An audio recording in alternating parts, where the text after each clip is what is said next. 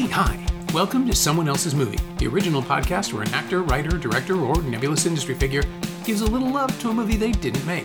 I'm Norm Wilner. I'm a programmer at TIFF now, and this is the other thing I do. My guest this week is M.H. Murray, a writer and director whose first feature, I Don't Know Who You Are, stars Mark Clennon as a Toronto artist who's sexually assaulted and then must spend a harrowing weekend racing around the city trying to raise $900 for a course of treatment to prevent HIV infection. It's a terrific debut, and I'm overjoyed to be introducing its world premiere at TIFF this Thursday, September 7th at 9:30 p.m. at the TIFF Bell Lightbox, with a second show Friday, September 8th at 10 p.m. Come and join us. MH picked Three Colors Blue, the first film in Krzysztof Kieślowski's brilliant trilogy of dramas inspired by the themes of the French flag, liberty, equality, and fraternity. Blue is about liberation, sort of, starring Juliette Binoche as Julie, a woman who survives a car wreck that kills her husband and daughter and wants nothing more than to disappear into her own grief. But life keeps pulling at her, and a series of discoveries will challenge everything Julie thought she knew about her husband and marriage. It's an exquisite character study structured around Binoche's aching, wide-open performance and the starting point of a trilogy that's one of the finest ever created. If you know, you know. This is Someone Else's Movie. Well, it's my favorite movie, so it's a pretty simple answer. It was a big inspiration, for me doing my first film and also just as a filmmaker and person.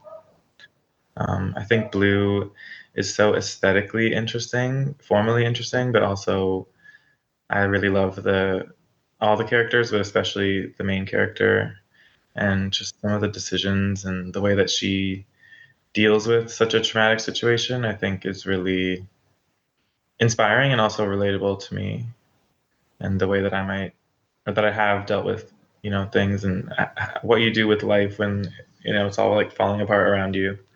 I really like the idea of, how does a human react, or what does a human do when everything is falling down around them, but then the logistics of life continue, like, oh, you have to deal with money, you have to deal with your neighbors, you can't actually really like fully, like, you have to, if you're going to stay alive, you have to engage. I think Blue is all about like the character kind of trying to retreat away. I think there's even I think she says, I can't remember the exact dialogue, but she says she basically wants to do nothing, be nobody, and she can't. Like, she tries, but then all these things like come trickling in, like her feelings and her past and her future and all these things, and I think it's like a sad movie, but it's weirdly hopeful, sort of, in a sort of twisted way, I think. Oh, I think so. I think the thing that Kieślowski is trying to tell us, and certainly trying to tell Julie in the course of the film, is that life won't let you leave it. That there's a sort of a cruelty to the way that it's presented, right? Because she's lost her husband. She's survived this thing she didn't want to survive because she can't imagine what her future looks like.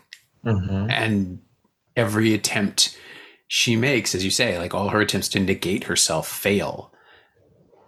But it's not because she isn't doing what it's so weird. There's no sense of blame, right? Like, it's not that she's not trying hard enough to isolate herself. She could go to a cabin in the woods if she wanted to, but it doesn't occur to her because it's grief, right? Like, she's deaf and blind to so many things that are happening. And then she tries to sustain that situation and it doesn't work because you can't help but see the world around you. And It is a hopeful film, I think. Yeah. She's drawn back to life, to the idea of living just by inertia, right? Like, I think it's given the other two films in the series. One is about somebody who's trying to reconnect with someone who no longer wants him, and then Red is just this weird complex tapestry of interaction and how everyone is in some way responsible for the people around them. Starting with Blue, starting from this point, especially at a time, I'm thinking about seeing it 30 years ago and realizing, like, I had no idea where the other two films were going. There was no context. We didn't even know we knew they were coming, but we didn't know they existed or what they would be like. And this singular experience does feel like his thesis statement for his entire cinema, which is that we need each other even when we don't want to. I love that. I love that. Well, thank you. And I was trying to figure this out. You probably weren't old enough to see it the first time, right? When it was in theaters. So when did you come to it? When did you find it? Girl, I was literally born the year it came out. Oh So dear God, now I feel old. I feel like on some weird level, that's why I have such a soft spot for it. Or like when I was, I like to look at cinema from different years in the past and just kind of see what was going on that year. And there's a lot of crazy stuff happening in 1993. But I think Three Colors Blue, I don't know, it just stands out to me as something so special and so like I don't know, like timeless. I feel like and I think the score of that movie is literally the best. I don't know, I don't want to be like too dramatic, but for me, it's the best film score of all time, I think. And I think it's just such a really deceptively simple score in the sense that a lot of the time when you listen to it, there's only a couple things happening. Like maybe one instrument, sometimes it's just a flute, sometimes it's, a harp or whatever, and then sometimes it's an orchestra, but it's not like overly complex. And I think it's within that simplicity that that score just like really shines. Yeah, I was trying to figure it out. Initially, I thought it was her husband reaching out for her somehow, that there was some supernatural quality to it. But the more time I spent with it, the more it seems that it really is just the film itself. That it's not. I guess because of films like Blind Chance or The Double Life of Veronique, I wanted there to be a supernatural component, or I was expecting there to be something here that was about a ghost. But she's haunted by herself more than anything else. She's haunted by the things she didn't do and the choices she didn't make and the things she wants to do and won't. Mm. But the film itself feels like it's trying to coax her back to life, as though the camera is making the music somehow. At least that was my last take on it. I think that there is a supernatural element from all three films. Like, I think maybe it's more apparent in Red. Like, there's something kind of, I think, a supernatural, a bunch of stuff happening in Red that is not just, I mean, I don't think my interpretation of it is not like, oh, chance, or just this is just how things happen. I think there is like a reason why, spoiler alert, they all end up on the same boat or whatever. On the ferry, yeah. They specifically, they survive. They're the ones who they will survive. And Julie is at the courtroom when the guy from White is there with his Julie Delpy. Yep. And I think there's such great little connections that I love thinking about it. I don't have an answer, and probably hopefully never will, because I like exploring it. But just the juxtaposition of like chance or fate versus just randomness. And I think these films, like one of the main things I get from them is this, like, I don't know, I guess maybe supernatural is not the right word, but the connection of certain people to each other, like even if it doesn't make logical or logistical sense, like, the elderly woman and when she's walking by and Julie's just on the bench, and we're made to feel through the way that it's shot that whether it's a metaphor for like greater society or not, like there's some sort of connection between these two people in this moment that they don't even know about, or that we don't really understand, but it's still there. And that's the same thing, kind of like what you're saying through the music. Her husband is still kind of there, and she's still pissed at him.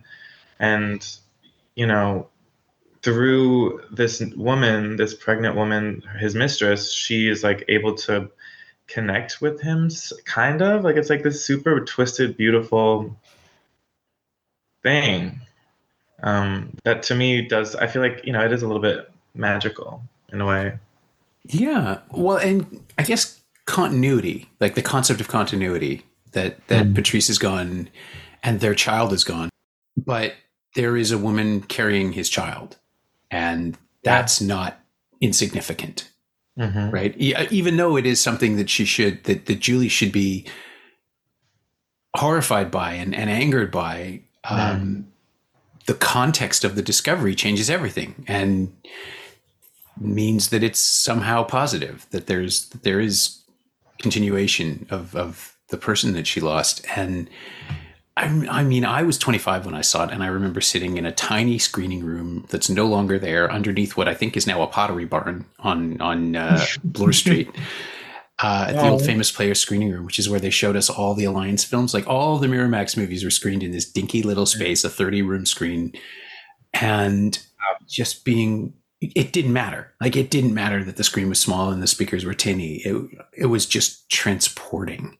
yeah. Oh my God. And I think actually, the way I remember it, this probably isn't true, but the way I remember it, we saw it in this dinky screening room at 10 a.m. in August before the film festival. And then I saw it again maybe 3 weeks later in a proper theater and watched it play the crowd because I knew what was going to happen. Even if I didn't remember it, with perfect accuracy, your brain, the second time you see any movie, your brain is already kind of prepped in some way. And I could just feel the audience responding to it, and the colors were deeper, and the sound was definitely better. I remember that, but the color blue was so much more intense on a big screen with a fresh bulb, and it felt like watching a different film entirely because my connection to it was through the audience figuring it out, and I just sort of rode it. I rode the wave of it, and it's such a strange feeling, and I didn't get to see White theatrically. I had to catch up with that on video, and then I saw Red later as well. And it was this one moment where it's like, oh, something really special is starting here, but it isn't over. And to go out afterwards, to leave the theater with like 300 people who are all trying to figure out if it was hopeful or not, and debating it and arguing it, and it's just like, this is so his thing. Just to leave people. Yeah, what was the general reaction? Because I've seen it in a cinema a couple times, and I'm always intrigued at how like sometimes there's a lot more like funny moments sometimes depending on the crowd, or like it can really vary depending on the crowd how people react to it. So I'm curious. It was very reverent. Everybody received it very seriously, but they kind of swooned for it. Right, like it is a rapturous film more so than the other two. It's the one where you're really just left alone you're left alone in the art to appreciate what's happening and to like just to observe Juliette Binoche and think, oh, okay, I've underestimated her, and I already thought she was great, but to see her in this, it's just like, no, she's better than you think she is. She's actually kind of the only person who could play this part. And there's that thing that Kieslowski does where he names the character for her, so it just makes that connection in your mind as well that no one else can do it. But she's so good, and she's so unfussy about disappearing, right? Like playing negation, playing an attempt to remove yourself. I don't know how you find your way into that other than stillness, and that's not what she does. Like she finds a way to be active in silence. Even when like she swims, at one point she swims in an irritated fashion, and it's amazing. She just like someone has bothered her, and you can feel it. She does. Yeah, she does. And I mean, I can't imagine anyone underestimating Juliette Binoche, because to me, she's like the greatest. I think she's one of the greatest ever. But in this movie, yeah, like, I love what you said about the stillness, because I feel like even though there are a lot of moments where she is physically in her body still, like when she's sitting at the cafe, or when she's looking at the ornament, the light fixture ornament, or when she's holding the candy or whatever. But in all those moments, she's always like trembling, or her eyes are darting around, or something is happening that is making you feel like, okay, even though she's physically still, she's mentally doing a lot. Like there's a lot going on mentally that we can't fully understand, but that we're like slowly discovering. Yeah, she's so intensely present. And that also works for the story, right? I mean, it's clearly a choice, because this isn't someone who's going to just walk away or disappear. She's not going to be able to, no matter how much she wants to. I mean, it's just even the scene with the sleeping pills where she's just incapable of doing it is so, it's a throwaway moment, but it's so crucial to understanding everything else that happens, is that this is someone who, like, she doesn't want to be dead. She doesn't want to be gone. She just wants to stop feeling, which is different, right, in so many ways. And it's something that she can't even understand herself until she starts understanding what she's feeling. Yeah, I think she thinks she wants to stop feeling grief or pain, like you said, she wants to stop feeling everything, but then she realizes that she doesn't want to stop feeling everything. She just wants to stop feeling certain things. And I do think that scene with the pills is super important because, yeah, it is a choice in many ways for some people to live, and I think when you make that choice to keep living, it's a very powerful choice, and it's a choice that is difficult sometimes for people. And I think in that scene, she is making that choice for so many different reasons. And I think one of them is that, I mean, I don't know how you interpret it and I don't know how much plot details we're supposed to give away, but it's a 30-year-old film. Go wherever you want to go. Exactly. I'm like, hey, if you haven't seen it yet. But the whole kind of storyline about, oh, is she the one who's behind, her husband's pieces? Is she like the secret genius behind everything or not? I think it's implied by one of the reporters, and like kind of the way she seems like really angsty towards not just the fact that her husband is cheating on her, but the fact something regarding the music is frustrating her. She doesn't want people to see it. It's not finished. It's not right. And this new guy's trying to finish it, but he's not doing it right. And she wants to make sure it's right, which to me signifies, I relate to that so much as an artist. We're like, no. It has to be this. But everybody as an artist has a different, perception. And the man who, I can never remember his name, but the man who's like tasked with completing the score, and at the end he's like, I have to just do my own version. I have to do it myself.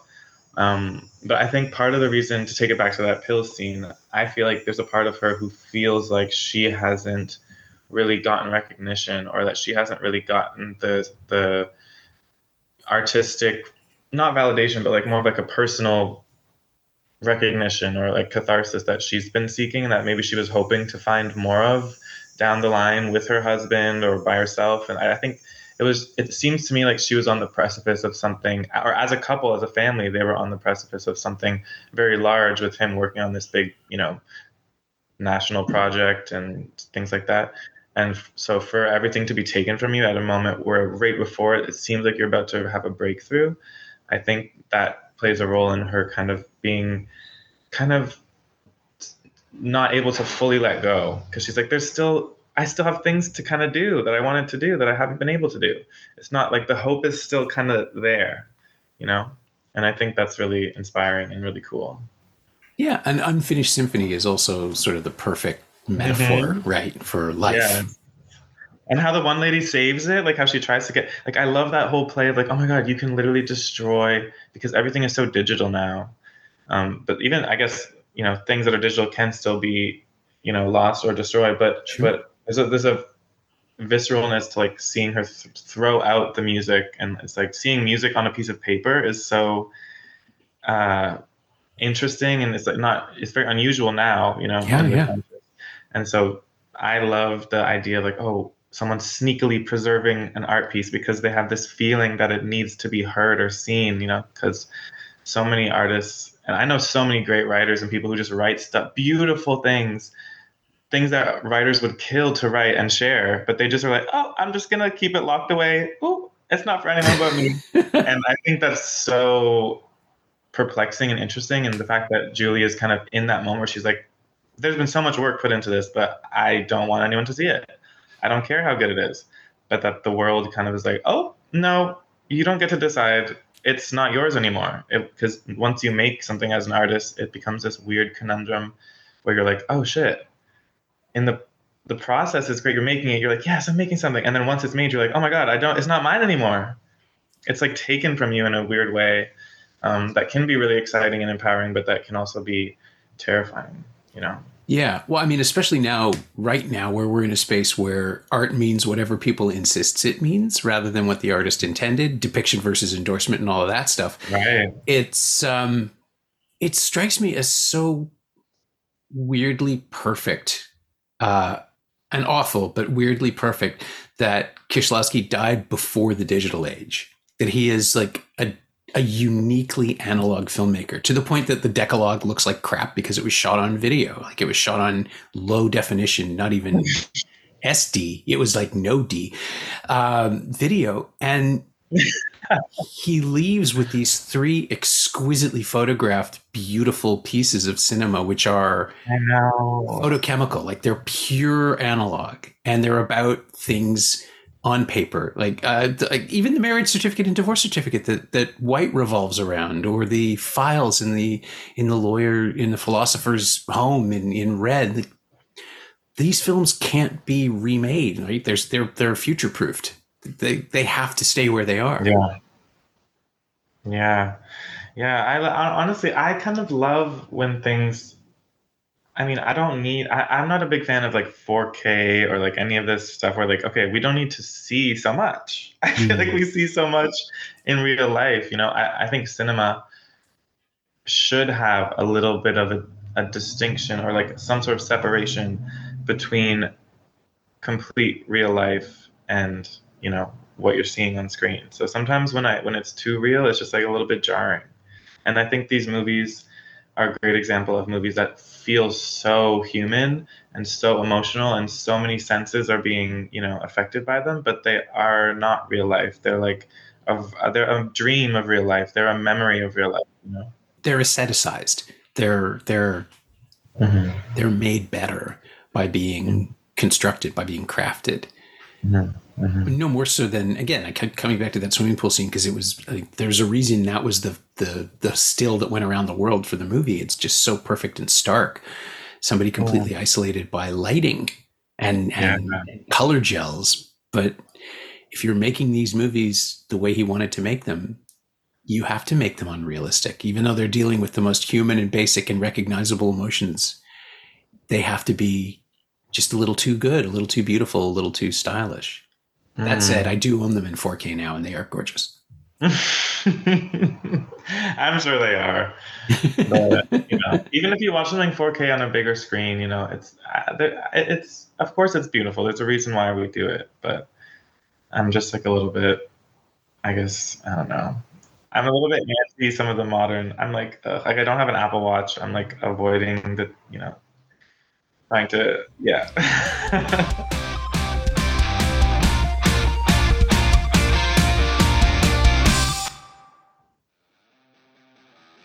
Hey, it's Norm, interrupting my own show to bring you up to speed on Shiny Things, my newsletter about physical media, culture, and the odd streaming project. This week, I wrote about the Manic Pixie Dream characters that connect Roman Holiday, Weird Science, and The Flash, and I've got a piece coming up about the Walter Hill and Gene Hackman box sets from Australia's Via Vision. They're remarkable. Sign up for a 14-day free trial at shiny-things.ghost.io or find a link at the Simcast Twitter account. Do you like reading about movies? I like writing about them. Come check it out. It is this weird new thing, right? Where we're able to have things at a moment's notice. You can stream most of the canon. You can get books in a second. You can get albums for nothing. And it's all tied into this thing right now where people are beginning to realize that that's based on the exploitation of the artists who signed the rights away. And it doesn't actually make sense logically. No, we're losing all the rituals, like all the little rituals of life are being just like washed away by just other things, like things that aren't, like convenience or just, And I think I mean, we can get into it later, but like I love the idea of hands and things that are handmade and things that you have to use your hands to do beyond just like clicking, like clicking buttons or typing. And I think these movies to me, especially, I think all three of them, but Three Colors Blue, even though it is so elegant and beautifully done, it does feel very like, I guess that's kind of what you're getting at, but it's like it feels like handcrafted. It feels like it was put together like by hand. It wasn't done by like, a bunch of machines or something. Yeah. And I think that's really special. I agree. I think I'm sure it is possible to make art with CG. I know I've seen animated films that are absolutely glorious. Yeah. But at the same time, that it's pixels, right? Like you can admire the artistry without necessarily connecting to the emotion. Or if you're really lucky, you can get there. But sometimes it really is just the simplest thing to point the camera at someone who's one of the greatest actors of her generation and just let it happen. And exactly. You have to write it, you have to direct it, you have to set all these things up. But as you say, it's people doing that in a room or a soundstage or a driveway and making these things happen. And it's very human driven. Like it's very like her face, you know? Oh And I yeah. think I love faces. Like the human face is so cool. And I love how it looks so different, depending how the light hits it or where it is or what the person is feeling. And I think in this film, it's just such a great showcase for her face and all the things that she can do with it. And speaking to the animation thing, I think that's why I'm so drawn to like Scooby Doo or like older cartoons because like you can see some of the not mistakes, I guess, but like you can see the craftsmanship, you know, in the image, or you can see that it was like drawn. And it just like gives me this weird like comfort or something. I don't know. Maybe it's like nostalgia, but I think it's important. I think feeling the human hand at work in these things does matter. Absolutely. I mean, I'm thinking about Aardman Animations and how they'll leave the thumbprints in the plasticine. Yeah. Because sometimes it's just the best shot they got, but then they realize this is actually the signature. This is how you know it was made by people. Mm. Yeah, it is kind of a scary notion that we have to question and wonder that now. Uh-oh, was it made by people? Like, what the hell? Well, how many fingers do the actors have? That's usually the giveaway for me. If they've got like an but the extra finger thumb or thing, something. that's gonna be resolved eventually. They're gonna figure that out. But you know, listen, if I was in charge, and I don't know if this is controversial, but if I was in charge of the Art. world, Yeah. art, I would literally just outlaw whatever this whole AI, like whatever this is that's happening. Like I don't see the pros versus cons of it. I feel like the cons are so much higher than the pros. I'm like, there's so many bigger problems in the world right now, but it's just like, come on, like, do we really? Who is doing this? I picture like the team from like BlackBerry or something, just a bunch of dudes just like huddled in a room, like figuring stuff out. And I feel like someone just needs to go in there and be like, guys, let's go outside. Like, let's do something else, please. Yeah, I get it. Like, I get the appeal to people who don't think past the it can do this. And who haven't seen Terminator, but the larger idea, and like Terminator got it wrong. Skynet's not going to destroy humanity. It's just not going to do anything. The thing about AI is that it doesn't answer questions with information. So I wish I could remember who put this out because it's such a beautiful sentiment. It doesn't answer a question with information. It answers a question with authority.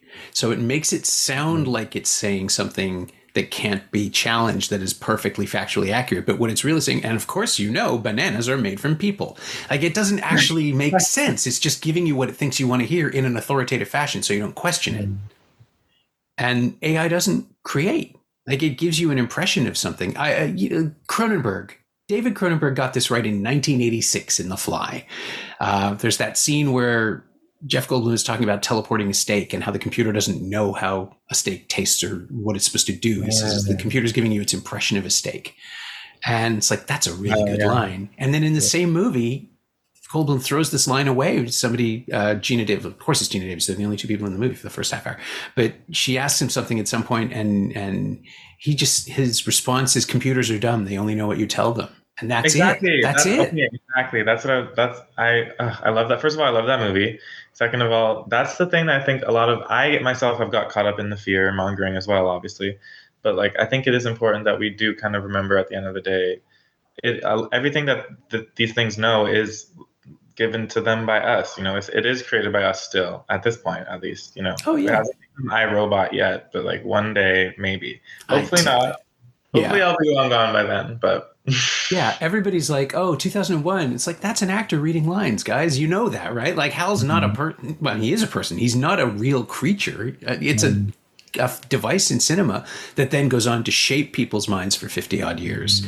I think about the great joke of Star Trek influencing technology because the writers and directors were trying to come up with absurd ideas that were sort of based on real concepts, like the communicator, which is just a walkie-talkie, but they needed to make it not a walkie-talkie. So they made the thing that you flip up, and then flip phones take off in the 90s because a generation of engineers raised on Star Trek. It's like, oh, we can do this if we just try. We're never going to get to the point where the computer calls you darling and asks what you want for lunch unless you specifically program it to do that. I don't. Neural networks are, again, it's James Cameron saying, what is the scariest thing I can imagine? And then some people going, I could build that. I know. Why are we like this? Humans can be so annoying. Like, it's like we don't need to do everything. We're like, we we see it, we can try it, we see it, we can, sometimes it's good, but I think that it's very our nature as humans to like, almost like when you see something, you're like, oh, it's like when you're a kid and they're like, don't go in there, and you're like, Yeah, I bet I I'm could. good. Yeah, exactly. So, I think we need to do a lot more like internal, not necessarily navel gazing, but like we have a lot of other stuff to deal with, a lot of stories that could be told with just hands and people, and we don't need to be, we can make our own schedules, like we don't need a computer to make it for us. Like I don't know, like I know that it's not fun, but like I understand people liking it for the benefits of a menial task and stuff, but it's like it's giving Wally, like it's where that's what we're gonna, that's where it's going. Yeah. Like that's not what we want to be, really. I don't think. No, the worst case scenarios become prophecy because somebody thinks they're cool. Oh gosh, Not helping anybody. But I've been trying to figure out how to bring this back to Three Colors. Is there an AI joke in there about, like what would the AI do with Three Colors Blue? And she'd probably just be able to take the pills because it wouldn't understand the value of living. Yeah, I feel like the film is just so beautifully devoid of that kind of like, I don't know, like bullshit. Like it's just so not about that. And even though when you do see technology, like when she's watching the funeral on, I don't even remember what she's watching it on. It's just a broadcast, isn't it? Like Yeah, a videotape. I don't know if it's something. a TV. I feel like she's watching like a smaller device of some sort. Because I don't think she's like laying in bed under a sheet watching it, isn't she? Maybe she is watching a little tiny TV or something. It must be. It's 1993. They didn't have anything else. Super blurry image. It's very like grain. It's like, okay, this is not this. It's something that feels, like it's separate from her. It's not her like filming herself or something. Mm-hmm. Yeah. I don't know if there's another AI joke in there, but yeah, it's fine. Ponder it. Yeah, I mean, White kind of feels like it's been written by something that's designed to torment this poor guy, Carol. But that's yeah, it does. I mean, listen, he was definitely not giving his characters, a good time. Like they were going through it, all of them. But in the end, I think it's a beautiful ending. They all get there. They all have these like little beautiful moments along the way. But I mean, they're going through it. This guy's in white. He's getting carried around in a suitcase. Like he's getting embarrassed. But in the end, he does kind of weirdly succeed in a weird way. So yeah. His force of will is strong enough that it gives him the world he wants, or gives him the life he wants, sort of, or what he thinks he wants.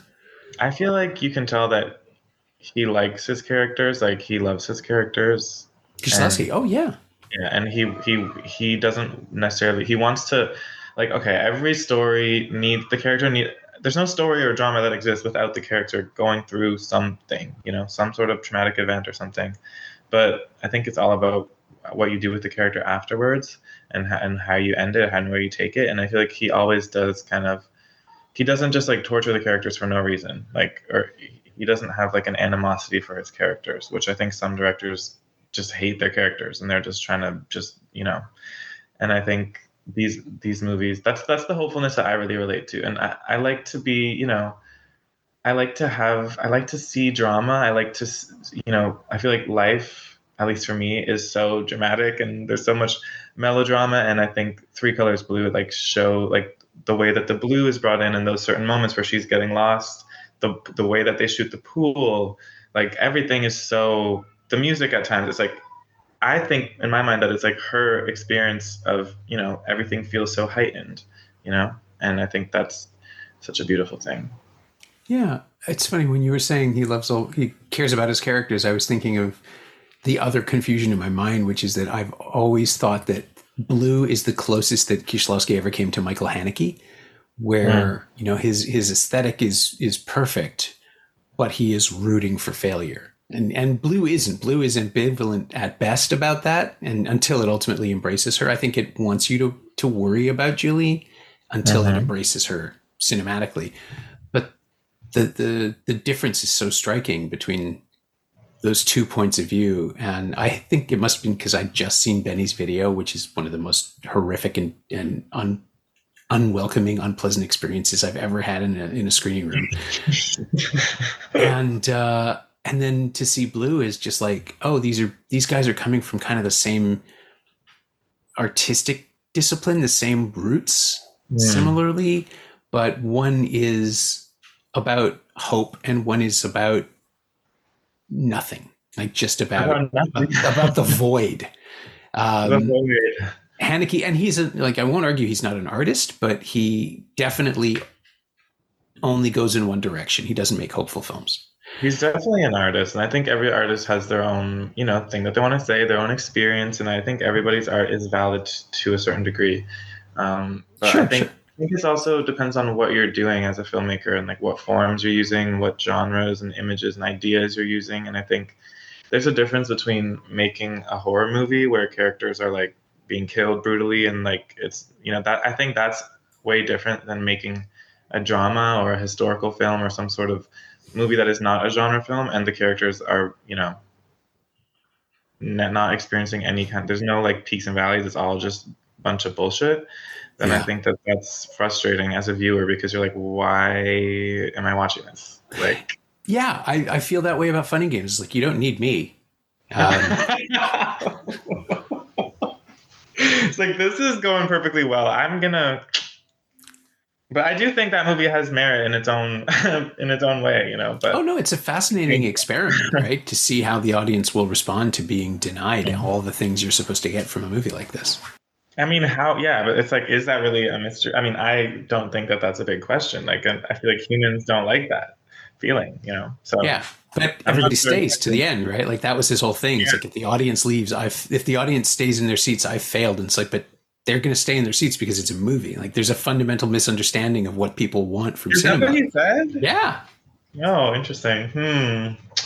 Well, listen, everybody has their own intentions, and I don't know. That's definitely not my intention, but I do think there's some sort of value in like, I mean, like John Waters kind of more like shock stuff, but I don't even think that's really what. Like, is he trying to shock or is he just? I don't know. It's an interesting thing. Yeah. I'm interested by like how you connect those two filmmakers. I think it was literally that I saw the movies within hours Right. of each other. Well, no, that can't be right. That's the other crazy thing is it's your own, like the viewer's experience is like the viewer is such a big part of a film, like a film's life. Like you could watch a movie as beautiful as Three Colors Blue, but you have a stomach ache or you just got dumped and you're just like, ugh, this movie sucks. But then if you watch it when you're feeling really good, you're like, ooh. So you just like hope that people, as a filmmaker, you just hope people will be feeling good when they see your movie. The thing that I always come back to this, the thing that I love about cinema more than any other art form is that every single person responds to the same thing in different ways. Yeah. It's scary as a filmmaker though. You're like, oh my God.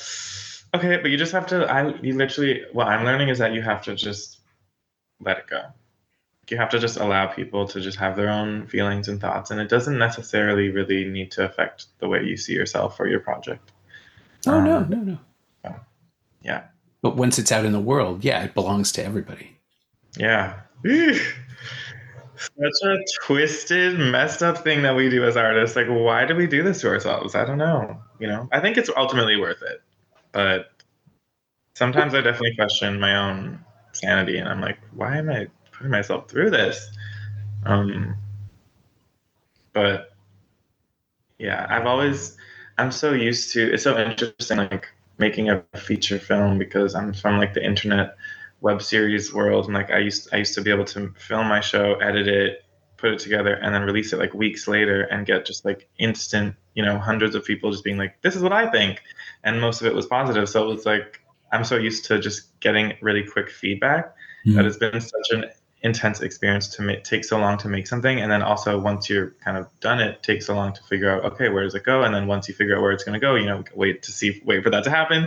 And then, there's just so many different layers to it when you're doing a bigger project. And so I think all that time, it allows for a filmmaker to do some rumination and, got to get better at not doing that. I don't know. I think the rumination is essential, isn't it? I mean, you just to It's figure out where to a degree. Yeah, knowing when to stop is probably just as important. Yeah, because life is so fun when you're not overthinking things. Like delusion is so important. Again, it's a degree, but I've found that like being a little bit delusional and just it's really helpful. It is. I could see that as a survival tactic. Well, listen, even as a filmmaker, it's like, okay, there's literally billions of people in this world. Why the hell is my story more important than anyone else's? Why do I get to tell a story and no, and these other people don't? And so I think that's like a weird thing that you have to consider as an artist, where you're like, okay, listen, you have to acknowledge, okay, if I do have the tools around me to make something, and the people out there who are willing to watch it or engage with it, that's a huge privilege. And but you still have to be like, it's like, to believe that your story is important is in a way a bit of delusion, because like so many people don't are too busy, they don't care. But I think if you can really believe in it, then it makes people care, because then it's like, okay, this person really believes what they're doing, even if everything is telling them, why are you doing this? Making a film doesn't make sense logically. Like when you're making it, you're trying to like pretend the world is not happening outside, but it is, and like even in my film, with the sound design and some of the images, I was like, okay, I want to make sure we're always kind of hearing, like living in the city, especially, I feel like you're always kind of hearing stuff happen. You're made aware on some level that you're not alone and that other people are doing stuff that doesn't concern you, and that they are completely unaffected by what you're doing.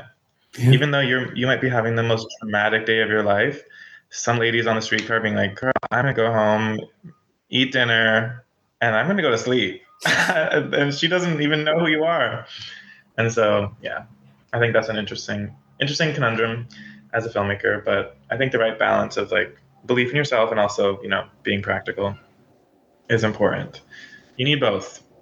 Yeah. I mean, you just summed up both your movie and Blue, which are both about people experiencing. Oh, look at that. Yeah, nicely done. But they're both experiencing these profound, life-changing, trajectory-altering moments in isolation, even though they're surrounded by people. And in Blue, she chooses to be isolated. And in I Don't Know Who You Are, and again, I'll set this up in the intro a little bit, Benjamin doesn't know any other way but to try to do this on his own. Like he's incapable of accepting help, whereas Julie is actively refusing it. But that's sort of an interesting, before we started recording, I said that there's this sense of entanglement with your film and with Blue, where they're just sort of playing on the same ideas, but yours is doing it in an incredibly anxious, agitated form of drama, where the stakes are literally life and death, potentially anyway, and we're powerless to affect the outcome. We just have to just hang on and hope that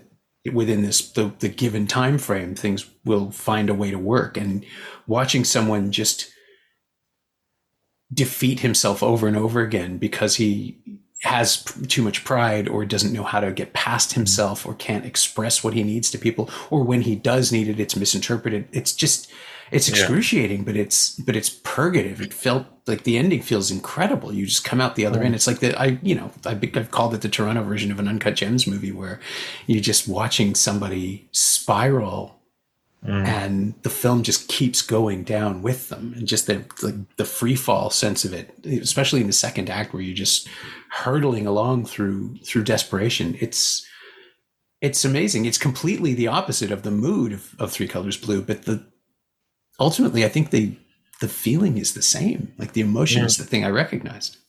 I think in both, like Julie and Benjamin, like they're both getting worn down, like they both experience a traumatic event, and then afterwards they're both trying to different extents, hide or not engage. And I think with Benjamin, he kind of is forced in the same way that Julie is to like accept that there's other people in his life, whether he likes it or not. Like his friend's going to try to help him. He has to go to the doctor.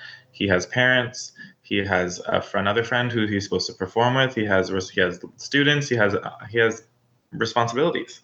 He has to wash the dishes, girl. Like the whole thing is like, what do you do when your life is falling down around you and the dishes are dirty? Like that's like important and essential to being a real human being. Can be so much more complex and difficult to accomplish when you're going through this like mental anguish. And I think he starts to accept more help as he's going along. And then in a weird way, he starts to be trying to, ultimately he, does everything that he can to try to get help. And he tries to do the right thing at first. And what's interesting, I think, is that he tries to do the right thing at first, and then ultimately he has to try to do things that he wouldn't normally do, Whereas with Julie, she starts off by doing things she wouldn't normally do, and then she kind of ends up doing the right thing in the end, you know? And I think that's an interesting, like almost opposite journey, but it's like a similar journey. And yeah, I mean, certainly, like I said, this Three Colors Blue is my favorite movie, or at least one of my favorites. And it's obviously an inspiration to me. It is a different story, but when you've seen a movie so many times and when you love it so much, it's hard for it not to have just an effect on everything you do. You know, Sure. I think someone would be lying if they say like, "Oh, I love this piece of work, but it has zero effect on what I do in my life." You know, like I don't think that separation is fully possible because the whole point of cinema is how much it deeply affects a person when you watch something on a screen like that. Um, so, yeah. Yeah. No, I don't have a That's my comeback. thesis. It's a good thesis. It's a good thesis. Is there, this is the weird question in this context, is there anything in Three Colors Blue that you deliberately borrowed or lifted or like just sort of homaged or even outright stole for your own work? Not necessarily in I Don't Know Who You Are, but anywhere? Um, yeah, certainly. In I don't know who you are. Like, I definitely, you know, the whole concept in I don't know who you are of him, and it doesn't really give any plot away, but him, out of frustration, breaking that blue wine glass, Oh and yeah. then later, you know, I really wanted to show an artist, like I was talking about earlier, an artist making something that's not for consumption, that they just make it, it's beautiful, but it's just for them. And Mhm. I think he's about to go do this big performance that's going to be for other people. In this moment where he has all these broken pieces of glass, he makes it into like an ornament. And I think that ornament, the idea of that ornament even being possible, was definitely inspired by the ornament in Three Colors Blue that she looks at, to a smaller, more scrappy level, obviously. Um, but I think that feeling that she has when she looks at the ornament is a different feeling, but it is a feeling of memory being sparked by something. Like when she looks at that, I think my interpretation is when Julie looks at the blue jewels or gems or whatever they are, pieces of glass, she remembers her kid and she remembers her life before. And I think when Benjamin looks at the shards of glass that he broke, and now there's something beautiful, it gives him reminds him of life before his traumatic event and all the hope that he had and all the beauty, and that helps him to get back to that place, even though he doesn't have a full, conclusion or a real resolution to some of his problems in the end, which I think no one ever does. Like there's always something, you know, but I think he's still able to get to that place through, an object or using his hands to create something that brings him a feeling. That's like what art is. Um, and Benjamin is an artist. Like you see in his apartment, his artwork is everywhere. And when you're an artist, I think making art is a job and it is something you do for public consumption, but it also is just something like breathing or drinking water. It's like you have to like do things. At least for me, it's that way. And I think it's that way for most people. Like there's a need that you have, and making art is something that makes you feel better. Like it makes you feel good to do it. I was just saying the other day, like the reason I started making movies when I was much younger was not because I was like, I'm gonna be the next Spielberg or something. It was just because it was fun, and it made me, and I had such a good time doing it. And so I try to always hold on to that feeling, despite the realities of the profession. But Yeah, I hear that a lot, that it's the thing that you love doing. And that brings us back to the whole exploitation of labor and things where it's like, well, it's not really work if you're enjoying yourself. It's like, that's horseshit. no, that's bullshit. I mean, listen, the truth is, our whole society is only exists because there's amazing people who do jobs every day that they don't particularly like or enjoy. And so that is an important part of our society. And I do understand sometimes where people are coming from, people who are working class and people who have to work regular jobs and they don't have a choice. They don't get to experience some of the catharsis or things that artists always talk about experiencing. Hmm. I understand some of the like anger that they would have, but I think it is misplaced. And I think at the end of the day, yes, like I said, art is a job. It just so happens to. There's a reason why so many people want to do it. It's such a great job. Some jobs are more fun than others, but they're all important. All the jobs are important in different ways. And I think it's unfortunate when people are like, oh, these stupid actors or these stupid writers, like they don't deserve more or something.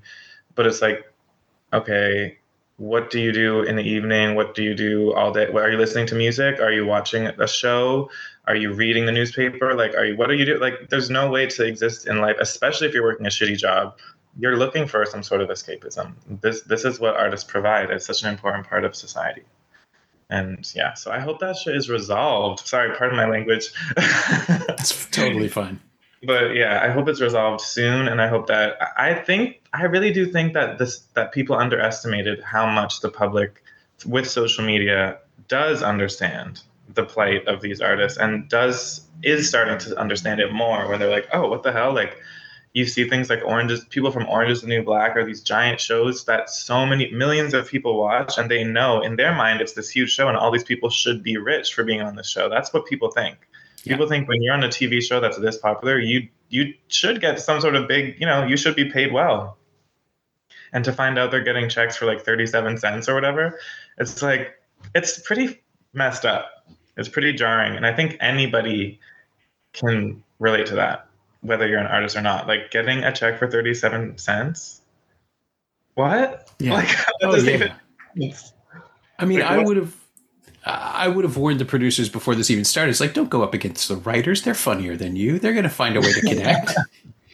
Especially with Twitter, or X, I guess we should say. Yeah, never. But I feel like people underestimated Twitter. Like, you can, and like all the signs that they have, like, it's effective. Like, I think it's been an effective campaign. It's just insane to me that it's lasted this long. It seems so obvious what the outcome should be. My thanks to M.H. Murray, whose first feature, I Don't Know Who You Are, premieres this Thursday, September 7th at TIFF at 9:30 p.m. at the TIFF Bell Lightbox specifically. There's a second show Friday, September 8th at 10 p.m. Tickets are still available for both at tiff.net/festival. Thanks also to Angie Power. She knows what she did. You can find MH on Twitter at Yarrumhm, which is M.H. Murray spelled backwards, YARRUMHM. And you can find 3 Colors Blue on 4K and Blu-ray from the Criterion Collection in the excellent 3 Colors Trilogy box set. It's also streaming in the US on the Criterion Channel and Max, and available to rent or buy on various VOD services. In Canada, you have to buy the discs, but they're worth it.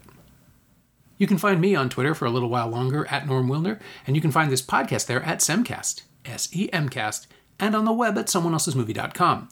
The first year of the show is still available for just $20 at payhip.com/Semcast. That's the first 52 episodes of Someone Else's Movie, 44 of which aren't currently available anywhere else. And check out my newsletter, Shiny Things, at shiny-things.ghost.io. I think you'll enjoy it. Our theme song is by The Last Year. If you like it, or the show in general, please say so. Leave a review wherever you've been listening. Every little bit helps. It truly does. And check out the other shows on the Frequency Podcast Network while you're doing that. Stay safe, watch movies, wear a mask if you go out, get your booster when you can. I'll see you next week.